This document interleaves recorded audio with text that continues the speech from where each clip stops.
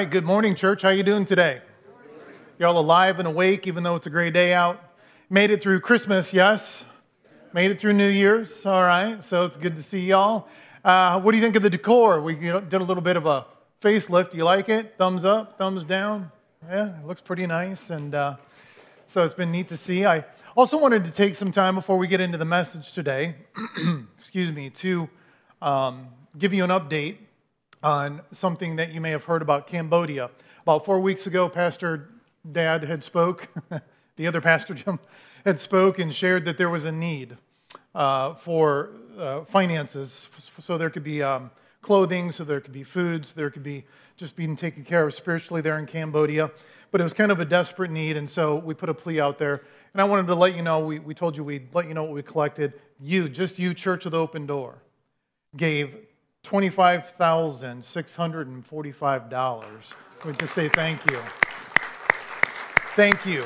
Thank you. Thank you. Those of you online, it's been many. The people here online, they had seen that, and people had responded and had given. So thank you for responding in such a way that's going to meet a great need. So again, greetings to you this morning. Those of you that are joining us online, thank you for inviting us into your homes. I know that there's many who watch online, and this morning I want to talk to you what I'm going to call the sweet spot, about a rhythm that we can develop in our life. And really, the more I look at this, I really just want to, it's going to focus on joy. And here's why. How many of you have ever done a New Year's resolution? Anybody? How many of you have done the New Year's resolution, and then in like 2 months it went kaput, or quicker, right? Because resolutions, they go up, they go down, they can always change. And there's nothing wrong with setting goals. It's good to do, so you can have something to aim at. But we've got to make sure we understand that as we start off this year. I wanted to talk to you about the sweet spot. And the word joy just kept coming up because I tell you what, without joy, you have nothing to build upon. Yes, it starts with salvation, but as we're going to see, that joy is something that we must choose. And so when you came in today, you got a bulletin. There's an outline there. If you want to follow along with me, we're going to look at, first we're going to look at just some things that bubble up to the surface when we get to a point in our life, which I'll get to in just a moment. But then we're going to look at 3 different ways that we can choose proactively to live from the sweet spot in our life. Psalms chapter 16, verse 11 says this. It says, "You have made known to me the path of life. In your presence there is fullness of joy. At your right hand are pleasures forevermore." God tells us right there in the book of Psalms, God is saying that He wants you and I to have a life that's filled with joy. Not a distasteful thing, but a joy-filled life. And it's something that is pleasurable. It's something that is right. It's something that is godly. And He wants that for you and for me. He says, I want you to develop this rhythm in your life. Now, I want to be very clear before I get into the message. I know that life can be trying. Can we all agree on that? It's not saying that life is going to be perfect. There are many here today that have experienced, whether it's loss or grief or anxiety, and all of a sudden a preacher gets up and starts talking about joy. And the question is how can you tell me to be joyful in the midst of all the bad things in this world? Now, it's true that there is bad things in this world, but the Bible told us that. In this world you will have tribulations and trials, tests, all that. But be of good cheer because He has what?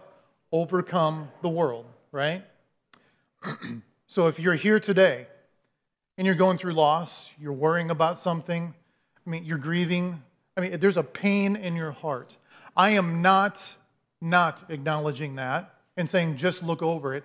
I'm saying, would you bring that into the presence of the Lord? Because it's only in the presence of the Lord that you experience the fullness of His Holy Spirit, the fullness of His joy. So God tells us, He says, I've got a plan for you. And maybe things don't always work out the way you think, but He says, this is one of the ingredients I want you to have in your life to bring balance into your life. Sometimes we almost think it's unspiritual to talk about that in church, having balance in life or joy or something. We know it's in the Bible, but it is extremely important. It is extremely critical that we get this rhythm in our life so we can learn how to swing out of the sweet spot in our life. God says this. He says, I will show you. I will show you how to do it. I will give you the path of life. I will show you the results of where the end will be. And he says, I just want you to live in my presence. I want you to be in my presence because that's where you have life. That's where you experience it to the fullness. The greatest joy I have in being married to my wife is when we get to spend time in one another's presence. Just saying I'm married to her is one thing. Sure, we have our days where there's the mountaintop experiences, but we also have our valleys just like you. But it's in the presence that we experience the fullness. God says, when you come into my presence, no matter where you're at on that mountaintop, he says, you will experience the presence of my Holy Spirit. And it will bring joy into your life. So if you're in the valley right now, I want you to know this. You might be saying, how can I ever feel joy again? You won't until you get into his presence. Not the way that God intended. But when you do come into his presence, he will start to heal, he will start to mend, and you will experience joy. Paul says this in the book of Acts. He says that it's in him that we live and that we move and that we have our being. He says it's in the presence of God that we exist. So God is saying, I'm going to show you the pathway so that the presence of the Lord will be there for your life. But you develop a rhythm, a sweet spot, if you will. There's a baseball player who went up to the plate, and he was somebody had pitched a ball at him, and it was just a screaming pitch. I'm talking hot off the griddle, fastball down the middle, and he swung, and he hit it, and it went over to left field, and it just beelined right for the fence, and it hit the back wall. He was rounding first. He made it to second. Everyone applauded and cheered, and they were happy about that. But when he came off the field, somebody said, man, you really got that. You really nailed that one. You sent that sucker off into left field. That must have felt great. And he said, he goes, but I was off by just that much. And they said, what do you mean you were off? You got a double on the back. He said, an inch more, though, I would have been in the sweet spot. And that ball would have sailed out of this park. You see, he understood what it meant to have a rhythm. We all know what the sweet spot is. If you've ever played a sport, I was into tennis. I still love tennis. I love watching it now more than playing it. I know the sweet spot. When I would swing and I would hit that ball, if I hit the sweet spot, it was minimal effort required from me, but I got the maximum effect out of that swing. That's the sweet spot. And I could tell when I did not hit the sweet spot because I would feel it up my arm. I would feel it in my back. Baseball players understand that rhythm. When they swing that bat, they hit that sweet spot. It's like it just naturally takes off. Golfers, we got any golfers in the house? There's a sweet spot. No golfers? I've taken up golfing this year, by the way, which is challenging to find the sweet spot, and it's challenging in my Christian walk, both. Because sometimes the divots of grass go further than the ball. There are swings that I have made where I put maximum effort into it. The ball was still there on the tee, but this piece of grass was about 20 feet up there. And I don't know, something about golf. You're working on the game, but it really challenges your Christian walk. It just really does. And I went out with a friend of mine who was kind of teaching me. He spoke here a while ago, TJ. He came, he's got a missionary there, heart, and was serving. And he took me out, and I think he got a crack out of it because he just loved watching me kind of implode. But I couldn't find that sweet spot, but I will, all right? This spring, I'll give you an update. How's that? But there comes a point when you have just that rhythm, and you're able to hit it, get the maximum effect out of your swing. So it is in your journey in life, in your walk with Christ. There is a rhythm that he says, a balance that you can have, where when you hit the sweet spot, it doesn't mean you have all the answers to the world. It doesn't mean you have all the answers to the questions of why did this happen. It doesn't mean that you have to understand everything that's going on under the sun. It means you come into his presence and you let the Holy Spirit work on your heart. You see, to hit a ball in the sweet spot, that's amazing. Professionals, that's what they work on. They're constantly learning to try to get that rhythm down so they can continue to just be phenomenal at what they do. It's a rhythm in their life. And it's the same kind of a rhythm that you and I, he calls us to have in our walk with him. We will find that in the presence of Jesus. And living out of the sweet spot of our life means that there's a balance. of the most important ingredients and the components in our life. So where do you find that sweet spot? What are those priority areas that need to balance out in our life? Well, I had a mentor in my life teach me about the 1-year rule, okay? I'm not trying to be morbid about it, but he said, Jim, if you had 1 year left to live and you knew it, what would be the most important thing that bubbles to the surface? Now, there can be a number of things, but I'm going to share with you 4 that are very common in each and every one of our lives, because this is important for us to look at. And isn't it true when fear comes in, or you worry, or you're anxious, all of a sudden you start thinking about God more? You know what I'm talking about? Let me put it this way. I don't like to fly, right? I think you all know that by now. I will fly, but I have to put a lot of faith in my pilots and in the mechanics who built this plane. I was the white-knuckle flyer. The first time I would fly, I'm holding onto the seat like this, and I didn't dare look out the window because I thought if I looked out the window, the whole plane would tip sideways and we'd crash, you know? And so I remember my parents doing this, and I think that's why I picked it up. But every time they'd walk into a plane, my dad would always lay his hand and just kind of pause and walk in. And I'd be like, Dad, what are you doing? He goes, oh, I'm just praying, pleading the blood of Jesus over this plane. And I'm like, you can stay a little longer. Go ahead, pray some more. So I would do that. I get on a plane. I just put my hand on it. Lord, bless this plane, these pilots, take us up safely, bring us down safely. Obviously, I don't stand there for 10 minutes. This is all happening like that.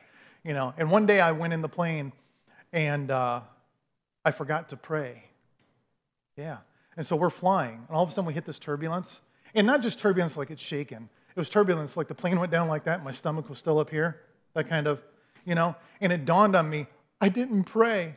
So here I am repenting in my seat. Jesus, please forgive me. I'm so sorry I didn't pray. As if my prayer was holding that plane up. Now, I believe prayer is powerful. I believe Jesus hears my prayer. But isn't it true that when fear jumps in, all of a sudden, some of these other things jump up in your head? These things bubble to the surface. Well, one of the things that bubbles up is this, and you can write in your outlines, is our relationship with God. If you knew you had 1 year to live, typically, just statistically, surveying people, one of the things they said, our relationship with God would come to the surface. It's one of the things that would bubble towards the top. It would become a higher priority. And isn't it true that if we're not doing okay with God, then something's missing, right? And we can't live in the sweet spot of our life with unresolved sin in our life. And that's why all of a sudden God becomes a higher priority. We're designed, by the way, to have genuine relationship with God through the person of Jesus Christ. And without it, we'll never be able to truly have a rhythm in our life. Because that's only found in relationship with Jesus Christ. If you have a void in your heart, if you have a void in your life, it's a God-shaped void. Only God can fill it. It reminded me, it was about 2 or 3 years ago. I was getting ready for a council meeting. We meet right here in this room over here, and that's when we meet with the council and we go over notes and just all that stuff you don't really care to hear about. So I'm trying to get everything ready, and about 45 minutes before the council meeting, a gentleman walks in the door. And in my head, I'm like, oh man, I got to get this work done. And what does he want? And I said, how's it going? What can I do for you? And he started to share with me how he just felt like life was just miserable. Well, obviously at that time, I put the notes aside and I say, hey, sit down, let's talk.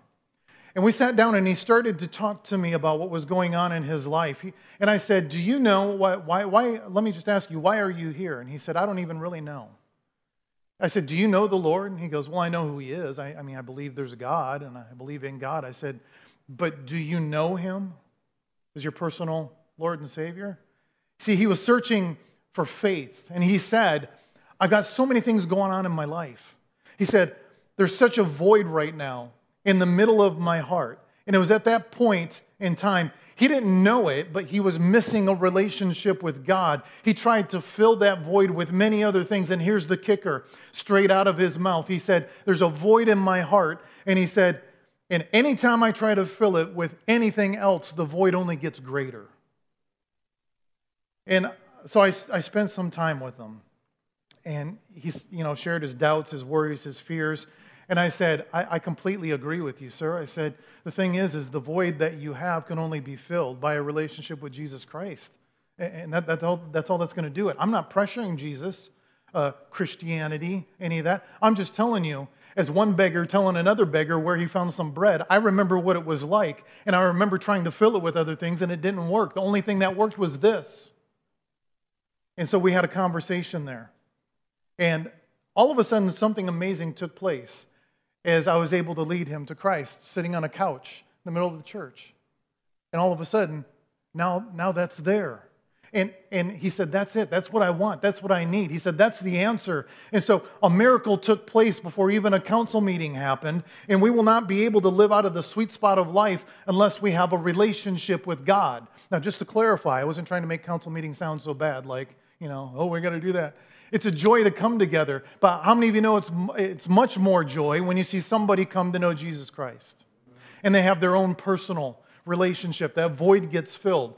As Christians, we can still have void, pain, grief, hurt, all of that stuff. Those are tears. There's brokenness. The same God that saves and fills that void is the same God that heals your heart. But you find that healing and that wholeness in the presence of the Holy Spirit. So the relationship with God, that's one thing that bubbles to the surface. The other thing is a relationship with other people. If you knew you only had 1 year to live, a relationship with people, isn't it true when someone is coming to the end of their life, maybe they'll often say, man, I got to get things right. I got to make things right with my mom or my dad, or I got to make sure that I've at least talked to them and make sure that things are good, a brother or a sister. One of the things in this 1 year rule that pops to the surface is the forgiveness that needs to be issued and received. And so we start thinking of others. We cannot live out of the sweet spot with unresolved relationships with others, just like we can't live in the sweet spot with unresolved sin. The other thing that bubbles to the surface, write these 3 words down, are eternal investments. What do you mean by that? Well, what I mean is this. If we knew we only had 1 year to live, we start thinking about that which we have, what God has gifted us with, and have we done anything of value with it? Have we really done the things that God has called us to do, or have we gotten comfortable? If you know you only have 1 year left, you go, okay, how can I start taking what I have and start investing that wisely? Am I using it for the kingdom of God? Or am I just using it for me, myself, and I? And we start to reevaluate. The finances that God gives us, do you steward those? Well, did you know that 2/3 of the parables in the New Testament have to deal with finances? God's not looking for your money, by the way. He wants your heart. He wants your heart.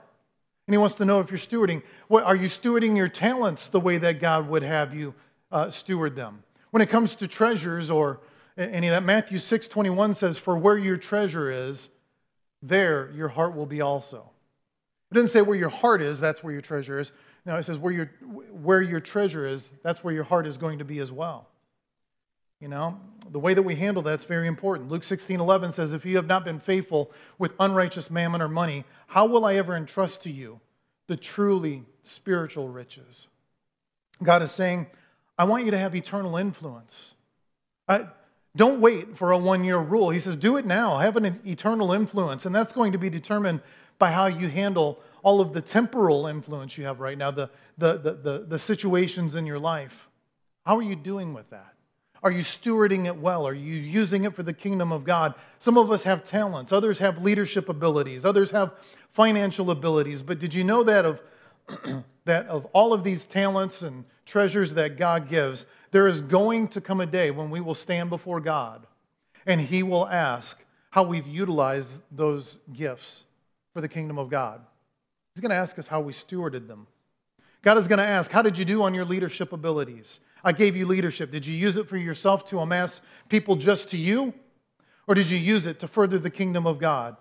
He may say, you had financial, blessings in your life. Did you steward them well?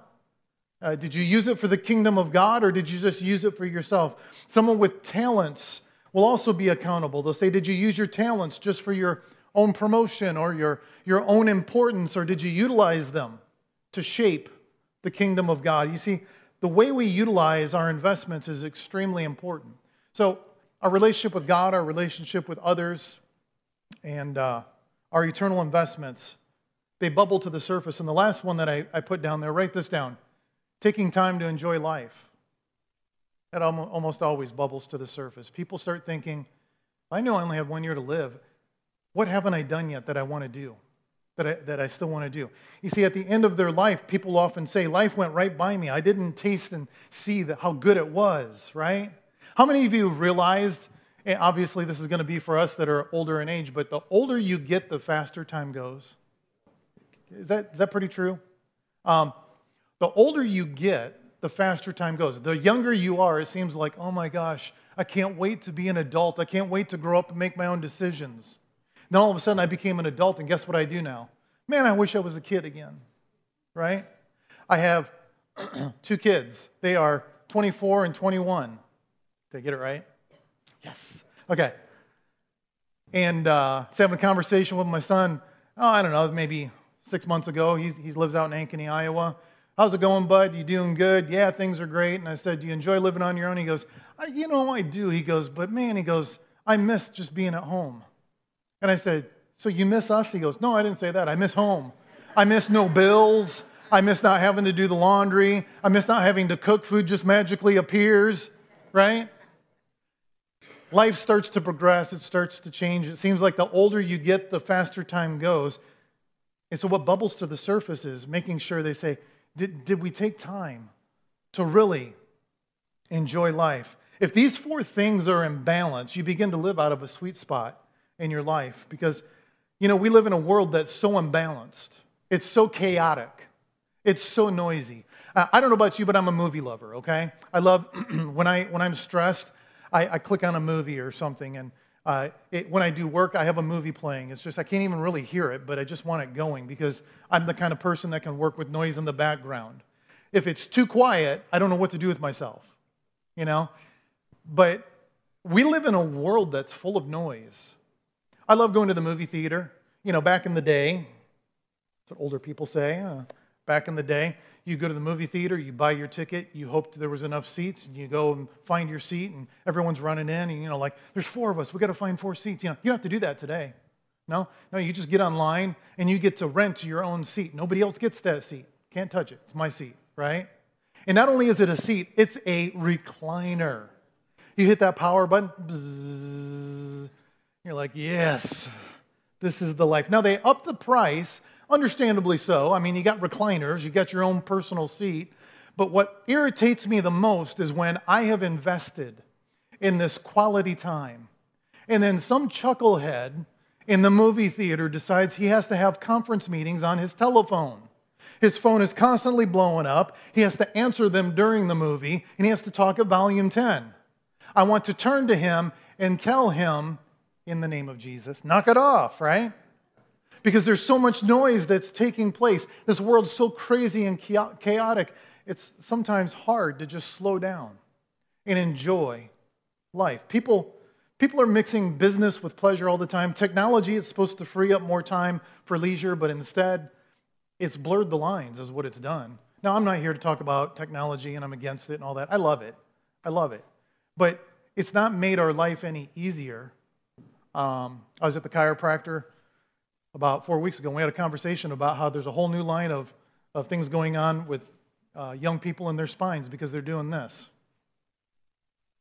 That's their posture and how it affects the neck, And things have changed.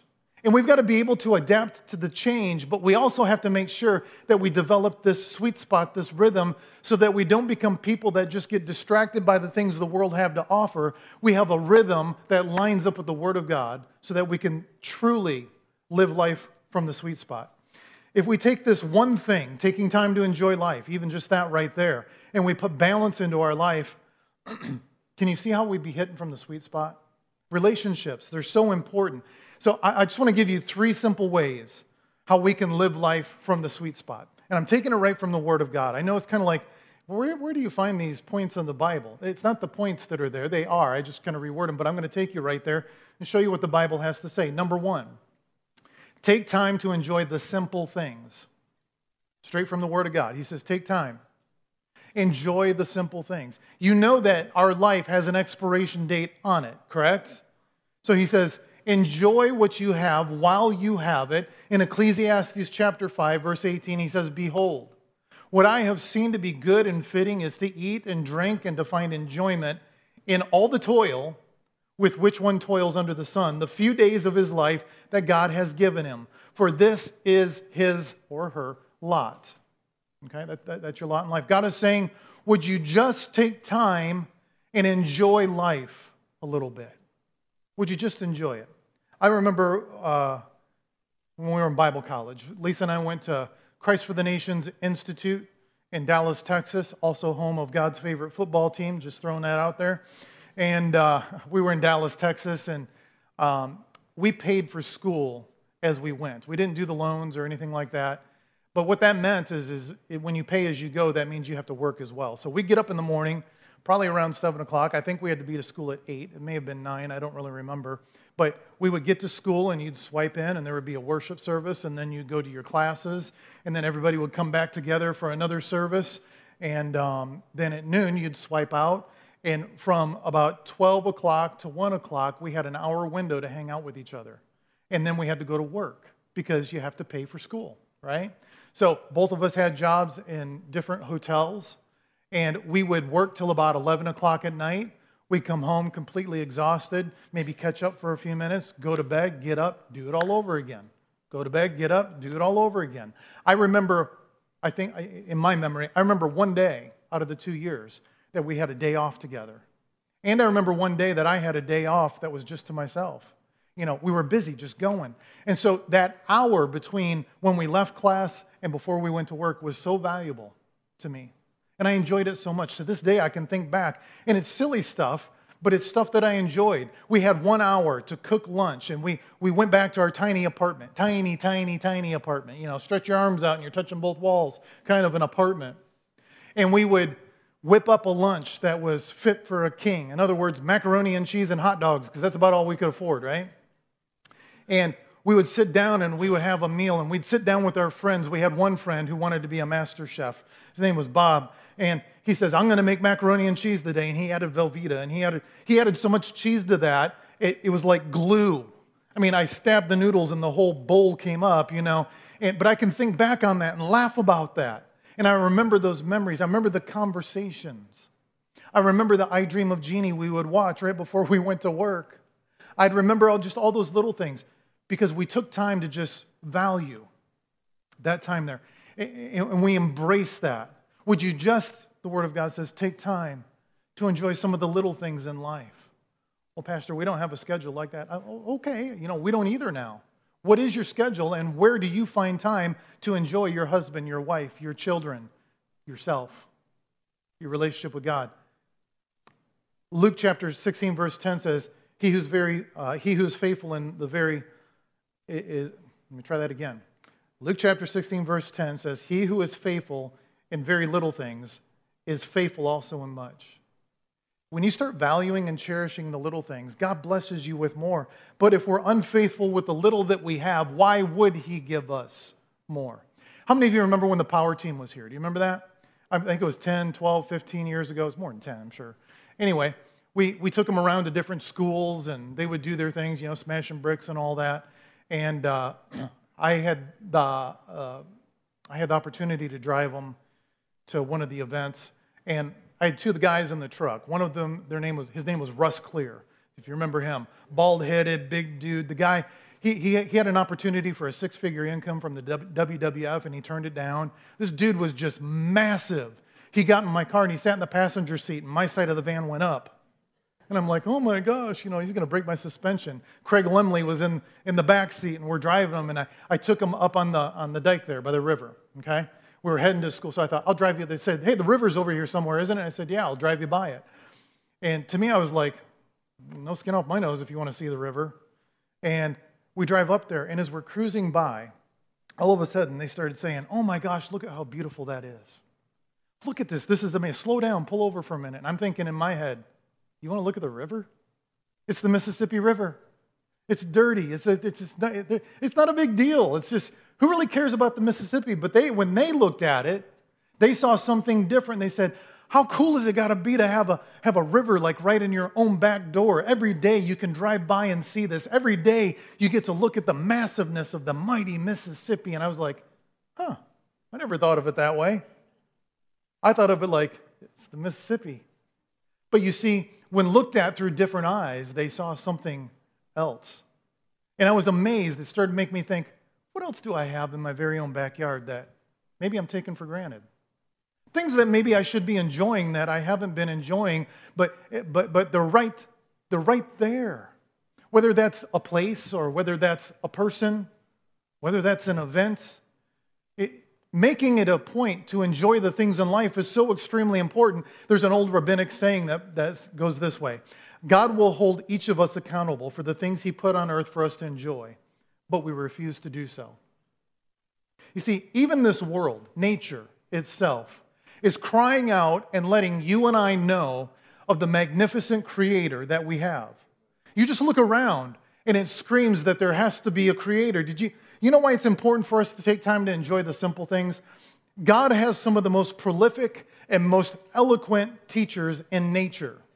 They are divine, heaven-sent teachers all around us. But if we don't take time to enjoy the nature that's around us, we miss these teachers. Well, what are you talking about, Pastor? Nature teaching me whatever.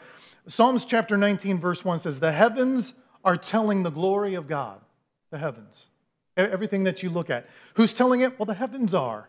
What are they doing? They're teaching us about the glory of God. Look up in the sky at night. It's gorgeous. Okay, yeah, some nights it's cloudy, all right? But even the clouds are pretty cool. It's pretty amazing how that all works. The stars, they've been up there blinking and twinkling for years, just screaming about the glory of God. God created them, and they stand in allegiance to their master, the creator of the universe. And so he says, would you look up in the sky and just see the stars, the moon, the sun, the magnificence of God, and the fullness that is there? It's all around you. I remember when Drea was younger, middle school, we were out camping at a cabin, and we had to come back. Her and I had to come back for something. I don't remember what it was, but this particular night, there was going to be a meteor shower, and I remembered it, but I kind of forgot. When we got home, she did her thing, I did mine. We had some time, and I said, hey, there's going to be a meteor shower. So we went outside. Sure enough, you'd see meteors just screaming by. So we got out a couple blankets, I think, or towels. Our driveway used to have this deep pitch, and we just laid them down there. We laid in the driveway, and we just watched the meteor shower take place. Now, I don't know what her memories are of that, but that's one of them that I'll never forget, because I took time and not only enjoyed my daughter who was sitting there next to me, but enjoyed just watching the magnificence of God. And I remember watching it thinking, oh my gosh, how big, how amazing, how powerful. And I just started enjoying some of the simple things that were around in life. See, nature is always screaming out to you and to me. Here's what the Bible says. I'll give you a few of them. He says, look at the birds of the air. Neither do they toil, nor do they reap, nor do they gather into the barns, yet your heavenly Father feeds them. Aren't they less in worth than you? Aren't you worth much more than they? So, you know what he's saying here? He says, if you're struggling with whether or not God is going to provide for you because your money's running out or something, God says, just go outside and look at the birds that are flying around in your yard. They'll teach you that I'm going to take care of you. He continues, and he says, why are you so anxious about clothing? Observe the lilies of the field. They don't toil, nor do they spin, yet I say to you, even Solomon, in all of his glorious array, was never clothed as splendidly as the lilies of the field. Are you struggling with whether or not, you'll have provisions in life? God says, go outside. Look at the lilies of the field. They'll teach you about how God provides. Isaiah chapter 40, verse 8 says, the grass withers and the flower fades, but the word of God abides forever. He says, if you want to know about God's faithfulness, open your back door and look at your lawn. He says, look at the grass, the dandelions, the wildflowers. See how beautifully they come up and then they're gone the next day? God has done that day after day after day. His faithfulness abides day after day, and he will never change. He sets that all into motion. Psalms 98, verse 8 says, let the rivers clap their hands and let the mountains sing together for joy. God says, I will teach you about praise. The reason sometimes, at least me, I may be spiritually challenged is because I don't take time to listen to the prolific, eloquent teachers that God has placed around me. Sometimes I just get so busy trying to do the work. I get so busy doing that I forget to just be and look at the simple things that God has given. The teachers are everywhere around us. If you'll take time, they will teach you. And God says, then you will understand my faithfulness. There's times when God, I've been stressed out and all that, and how are we going to make it, and what are we going to do? And God will show up and he'll say, Jim, look at what you've got already. How do you think you got here? And I'm like, by the skin of my teeth. And he's like, no, by the grace of your God. He says, I got you. I'll take care of this. But you lean into me. And not only in nature, though, does God teach us these things. God says, I'll teach you in your play. How many of you know God approves of play? Did you know that? God approves of us having fun. He approves of play. He approves of laughter. When's the last time you laughed? No, I'm not just talking about the nervous. I'm talking about belly laughs, something tickled you. You got a kick out of something and it just made you laugh. And you're able to enjoy that with your family, or you're able to enjoy that with yourself. God approves of play. Psalms 126 verse 2 says, then our mouth was filled with laughter and our tongue with shouts of joy. Then they said among the nations, the Lord has done great things for them. The Lord has done great things for us, and we are glad. The Lord, it says, has filled our mouths with laughter, and we are glad. God is the one that fills our mouth. Did you know it's okay? He wants to fill our life with joy. He wants us to experience what it means to have that laughter once again. He approves of play, which is why number 2, write this down, that you and I must live closer to the edge of laughter. Live closer to the edge of laughter. Some of us live light years away from the edge of laughter. We need a court gesture jumping up and down in order to make us, laugh. We need somebody telling world-class jokes if we're gonna laugh. But did you know that God says, no, he says, I want my joy to fill your life in such a way that you can learn to laugh again. And you know what I mean. You can laugh with your family, not at them. Sometimes you do that too, though. You can learn to laugh at yourself. Because life is not going to be perfect, and when things happen, you just go, man, what was I thinking? That was such a boneheaded thing. You know what? It's all right. It's all good. Because the joy of the Lord is my strength. He says, live closer to the edge of laughter. God has designed us to laugh. Did you know that? He didn't design us to be sourpusses, crinkled up, grouchy all day. He's designed us to laugh. Here's some statistics from a medical thing I found, and this is just on average. Children, by 4 months old, laugh once every hour. They laugh once every hour at 4 months old because that's the way they're created. They don't even understand English yet, and they're giggling. They pass gas, and they get a kick out of it, right? You guys still do that too, I'm sure. They just laugh, and they're not even very old, 4 months old. They laugh for no reason because it's intrinsically entwined in their fabric. By 4 years old, they laugh once every 4 minutes. This is why you can see them playing and hanging out all the time, and they just start laughing, and you're like, what's up with them? They're just laughing. It's woven into them. The problem is it goes south from there. As people get older, adolescents, teenagers, laugh once every 2 hours on average about something. It could be anything. Something they thought of in their head, or they saw somebody do something silly. But by the time you're 20, you laugh once every 4 hours. And by the time you're an adult, on average, you laugh once every 7 days. It's a long time. Because life is so serious. We got to make a buck. We got to pay the bills. Now, I know it changes with each person. I know some people are laughing all the time. But this is just on average.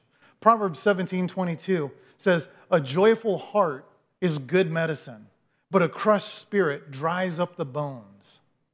Here's what it says in another translation. This is out of the Message translation. Read that one with me at the bottom. You ready? Go. A cheerful disposition is good for your health. Gloom and doom leave you bone tired. You know how many times I've heard people say, I am just dead dog tired. I am just wore out. I want to go to them and say, when's the last time you laughed? But of course they'd be like, what are you talking about? Yeah, what I mean is the joy of the Lord your strength? And when the joy of the Lord is your strength, it doesn't mean that you're always laughing. It doesn't mean that everything's always perfect. It means that as you go through the imperfect moments, you learn to laugh at some things. The Bible says that a cheerful disposition is good for your health. Kids, laugh more. If you want to get younger, laugh more. Laughter will make you younger, even younger than your oil of old age you want to put on your face or whatever. It says laughter brings that back. It's so important for us to allow God to fill our mouths and our hearts with laughter, with joyful singing, the Bible says. If you live closer to the edge of laughter, then even a child's funny comment can bring a breath of fresh air to you, and you laugh. Even a blunder of a coworker can bring laughter to you when the joy of the Lord is your strength. It's okay because you're going to face blunder after blunder in your life. It's gonna happen. But here's something important to catch. If you live far from the edge of laughter, then you live closer to a critical spirit. If you live far from the edge of laughter, all you're left with is criticism over here. That should be motivation enough to want to come back and to get into that rhythm and into that sweet spot. Let God fill your mouth with laughter and your tongue with joyful singing. And then, number 3, write this down, then guard your joy. Guard your joy. Well, I have to guard my joy because the enemy is going to try to steal it. He's going to try to take it. The joy that God places within you is so incredibly important. I've said it before, I'll say it again. Don't let the devil steal your joy. Some of this will be a recap for some of you, but I wasn't always pleasant like I am right now, okay?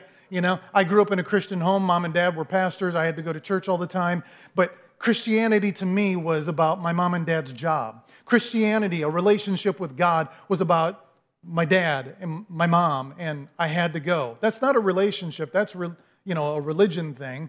And I didn't have a personal relationship with Jesus. I did for a while from the ages of like 14 to 16. But then at the age of 16, I got a driver's license and found out girls are very pretty. And I decided to chase after them. And I found out, the things I wanted to do didn't line up with what God wanted to do. So God went to the back burner because it's all about me, right? And I lived that way for a number of years. I'd love to tell you that Lisa and I, when we got married, were just perfect. Sometimes people make this mistake and they say, well, it must be easy for you. You guys are pastors and your grandfather claused into heaven. And when you fight, just lovely words come out of your mouth. And, your worst day is like a day in heaven. And that's not true. We're normal, just like you. Some days, not many, but some days I annoy her. Hardly ever, but some days. I might be doing it right now. I don't know. And some days she can annoy me, but I love her. And she loves me. It's relationship. It's in the presence that we experience this relationship. But you see, when we met, we weren't Christians, neither of us. We both grew up in Christian homes, but we both wanted to pursue what we wanted for our life. And I said, you know what? I think I'll marry Lisa because then she'll make my life better. Now, we didn't say this to one another, but it's the unspoken thing. You know what I'm talking about? And in some way, she said, you know what? I'm going to marry Jim, and he'll make my life better. How many of you know that's 2 trains heading very fast at one another? Boom, it's going to blow up. And it got derailed. And we had our challenges in our relationship. A lot of mistakes, a lot of tears, and we had to work through a lot of that. But here's the important thing. I had the joy of the Lord back there at 14 and 15, but I chose to walk away from it. Now I'm 23 or 24 or something I don't know how old I was, but I was working by day and going to Hamilton Technical School by night. So I'd have to drive to Davenport every day. And I got to this place where I was wrestling with God. I knew what I needed to do. I knew what was the right thing. I knew the way I was living wasn't right. And I just kept having that tugging from the Holy Spirit on my heart. You know how he does that? He doesn't push you. He doesn't shove you. He just goes, I'm here. I'm still here. I'm still here. And I remember driving home down Highway 61, and I came to the point where I knew what I needed to do. And here's how I knew it. When you're coming from Davenport back to Clinton, and you see that sign on Highway 61, that big green sign that says Clinton DeWitt Highway 30 exit 1 mile, it was right there where I made the decision to rededicate my life back to Christ. Because I thought, I can't do this anymore. Every time I see that sign, it serves as almost just a reminder of the faithfulness of God. And there was a song that was going through my heart, and it was from Psalms chapter 50. It's an older song, but you guys remember the song, Create in Me a Clean Heart, O God, and renew a right spirit within me. Remember that one? And it says, cast me not away from your presence, and take not your Holy Spirit from me.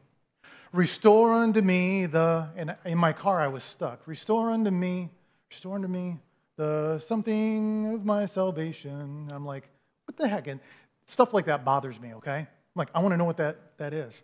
And I'm like, I think the Lord knew that it would bother me. And I just heard the Lord say to me, I hadn't heard the Lord in a long time. He was speaking, I just wasn't listening. But I finally asked him, Lord, I know I need to make this right. I gave my heart to the Lord. That song popped in my heart. Restore unto me and he said, Jim, the word that you cannot think of is the exact thing that's missing in your life. So, of course, now when I went home, I had to go find my Bible, blow the dust off of it, search where that was because I didn't know at the time. And it was right there. Restore unto me the joy of my salvation. And that's what was missing. I was missing the joy of my salvation. Why do I tell you to guard your joy? Because when the joy of the Lord is your strength, the devil knows this. He knows that he cannot steal your salvation, but what he will do is steal the joy of your salvation. Because if he can steal the joy of your salvation, then you'll do nothing with the salvation that you have. He will try to steal. He does not have the authority to steal your marriage, but he will try to steal the joy of your marriage. He doesn't have the authority to steal your family. He will try to steal the joy of what's going on in the midst of all of that. So when I learned that, restore unto me the joy of my salvation, I learned I had to protect that. I had to guard that. How many of you know, and if you don't, you will now, joy is a choice. Amen? It's a choice. You have to choose it. I'm going to wait until I'm joyful. And when I'm joyful, then I'll be fine. You're going to be waiting a long time. Because what you mean is I want to be happy. People use that for, I want to be happy. I just want to be happy in life. Me too. But until that comes, you've got to choose joy. And then you have to guard it. Happiness is a result of external circumstances that are going on around here. If you want to give me $100 today, that will make me happy. If you want to take $100 from me, that will not make me happy. External. But joy says, no matter what I'm going through, the pain that I'm feeling, the brokenness that I'm experiencing, I am choosing joy because I know it's in the presence of the Lord. That fullness of joy will heal my heart once again. It will fix the brokenness because I know that God is near those who are what? Broken-hearted. If you're here today and you are broken, draw near to Him. And the joy of the Lord, not the ha-ha joy, but the joy, it heals. It encourages. It meant, so you will laugh once again. If you're here today and you feel like that's broken, you can laugh once again when the joy of the Lord is your strength. But you've got to guard that joy. The salvation that God gives you and me, it's not based on what you do. It's based on what He's done. It's already done. You don't have to perform. You don't have to purchase it. And the devil knows that he can't steal it. So he'll just try to take your joy. If you're here today and you've been playing this song over and over in your heart, just these sad songs, maybe we got to change the tune. Psalms 51 is the verse I referred to earlier. It says, restore unto me the joy of my salvation. Nehemiah 8:10 says, the joy of the Lord is my what? Strength. How many of you here want some strength today? Pastor, I'll take some of that. Well, it doesn't come from me. It comes from Him. And he says, and you find that in joy of the Lord. So guard your joy. Because the enemy is going to do everything he can to try to steal that from you. Now, how do you get it so that your, I don't know how to say this the right way, so that your insides are better? You know what I mean? Your soul, your mind, your emotions, your feelings, your thoughts, all of that. Well, check this out. In Colossians chapter 3, he said, let the peace of Christ rule in your hearts, to which indeed you were called in one body. And be thankful, let the word of Christ dwell in you richly, teaching and admonishing one another in all wisdom, singing psalms and hymns and spiritual songs with thankfulness in your hearts to God. What is God saying there? He says, make sure that you're playing the right tune inside of your heart, inside of your life. He says, and if it's not the right tune, change it. How many of you know that songs are very powerful? You listen to a song. Have you ever listened to a song and it can take you right back to like your teenage years? You know, all of a sudden Chicago comes, you know, you're the meaning in my life. You're the inspiration. Now some girls right now are going, oh, I remember that. They're back in high school with their old boyfriend. Guys, don't worry. It's, you know. They have power. They can influence you in ways like that. And the question is what tune is going on in the inside of your heart? When I was a kid growing up in the 70s, my mom loved music. I got my love of music from my mom. I can quote to you probably the whole album of Kenny Rogers, okay, The Gambler.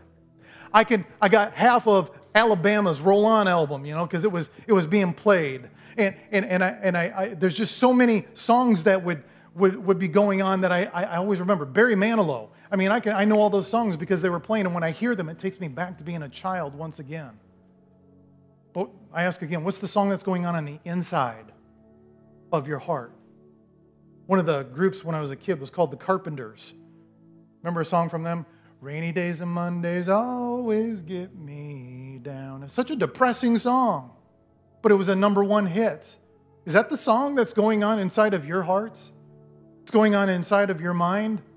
And it seems like it's always being played over and over and over again. They had a song called Seasons in the Sun. Goodbye to you, my trusted friend.